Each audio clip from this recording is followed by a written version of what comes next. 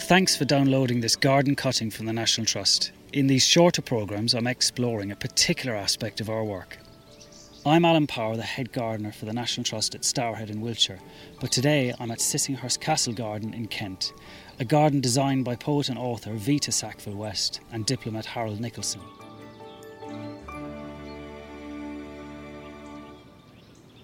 I'm standing next to Josh Sparks in the garden at Sissinghurst. It's quite chilly, but actually Josh has got a particular passion and interest in the meadows here, don't you?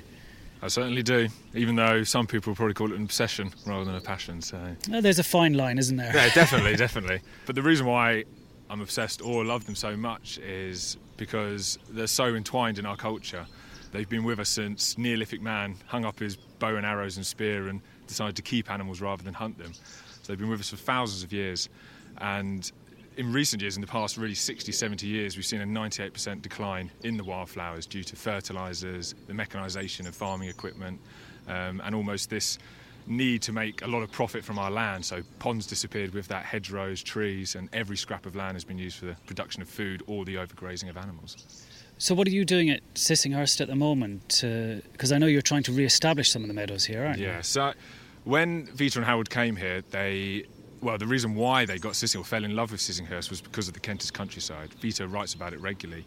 And when they came, the farm that was here originally was crashing against the castle walls.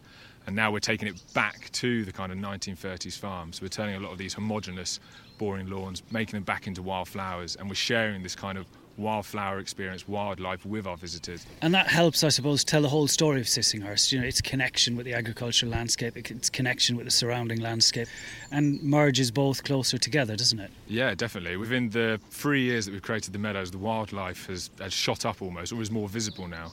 We try and manage our meadows in the most traditional way we can. So we do scythe, we do make hayricks. For example, the Oast Meadow, which we created 2 years ago, this kind of blank, boring lawn. Now when you walk down, there's all these oxeye daisies and ragged robins, but there's all these sparrows kind of spiralling up out the centre of it playing. And when I come into the orchard where we are now, at 5 a.m. to scythe, on the hayrick pole there's always a tawny owl at the top, and then as you work down the hayrick you get birds taking hay to make nests, and the next bit down you get all these flies and moths and butterflies all playing in it, and if you look at the bottom of the hayrick you just see the bottoms of mice kind of scuffling in and scuffling out again. So we are really creating amazing habitats for wildlife through traditional management and through the kind of wildflowers. I'm going to have to come and see that tawny owl. Definitely. Yeah, well, definitely. You can have a go at scything if you want. Yeah, I will. Scything, because I'm a bit of a soppy git, I mean, I see it as a connection to people. You know, Romans brought scythes over 2,000 years ago, so you're doing something that someone 2,000 years ago was doing.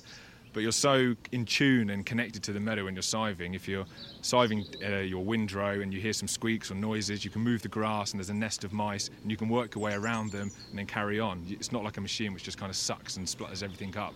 You really are connected to it and can really... And you feel it, don't you? Because you develop a rhythm when you're scything. Oh, definitely, yeah. It's like a dance. Once you get the rhythm, you just go through. I mean, I do it barefoot as much as I can because you can feel how much you cut the grass. Yeah. So when you're walking through, you can feel the stubble and stuff, so it's really fantastic. Nice one.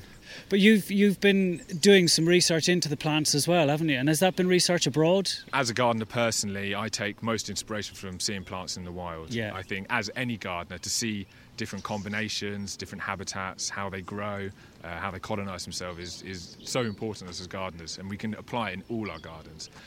So I've done a lot of travelling. So I've been to Slovenia, the Outer Hebrides, Romania, the French Alps, the Mediterranean, in search of kind of wildflowers, meadows, to see how people manage them and to see the combinations. And especially in Romania, I lived with a farmer and we did scything, we made hayricks, and he talked to us about the farming and how he benefited the wildlife and it benefited him. And everything I learned I bring back here. And Vita and Harold did something very similar, didn't they? They travelled and took inspiration and brought it back here as well. Yeah, so Harold was a diplomat, so he went all across kind of Constantinople, and Vita especially went to Iran, and she saw like irises growing out of the desert and took inspiration from that to put irises in. And especially the garden room Delos, which we're going to start next year, used to be her Mediterranean garden, which she took inspiration from the Mediterranean and the ancient city of Delos. You must be learning an awful lot from what you're doing here. Yeah, I mean, anything I learn I want to share. And here at Sissinghurst, the work we're doing is quite innovative. And we actually now run our own meadow internship where people come, stay here for a week, get engrossed in the kind of atmosphere of Sissinghurst, and we scythe. And projects later on is a massive field out the back, Lakefield. We're turning back into a meadow and a cherry orchard.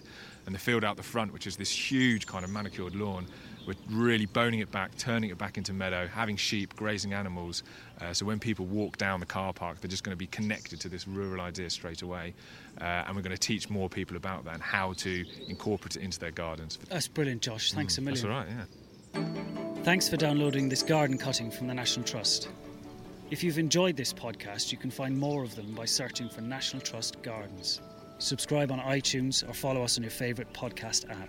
We'd love to know what you think of this series and help us to make more of them in the future. Please do leave us a review on iTunes, as well as filling out our survey, which you'll find in the programme description. I hope you can join me again soon.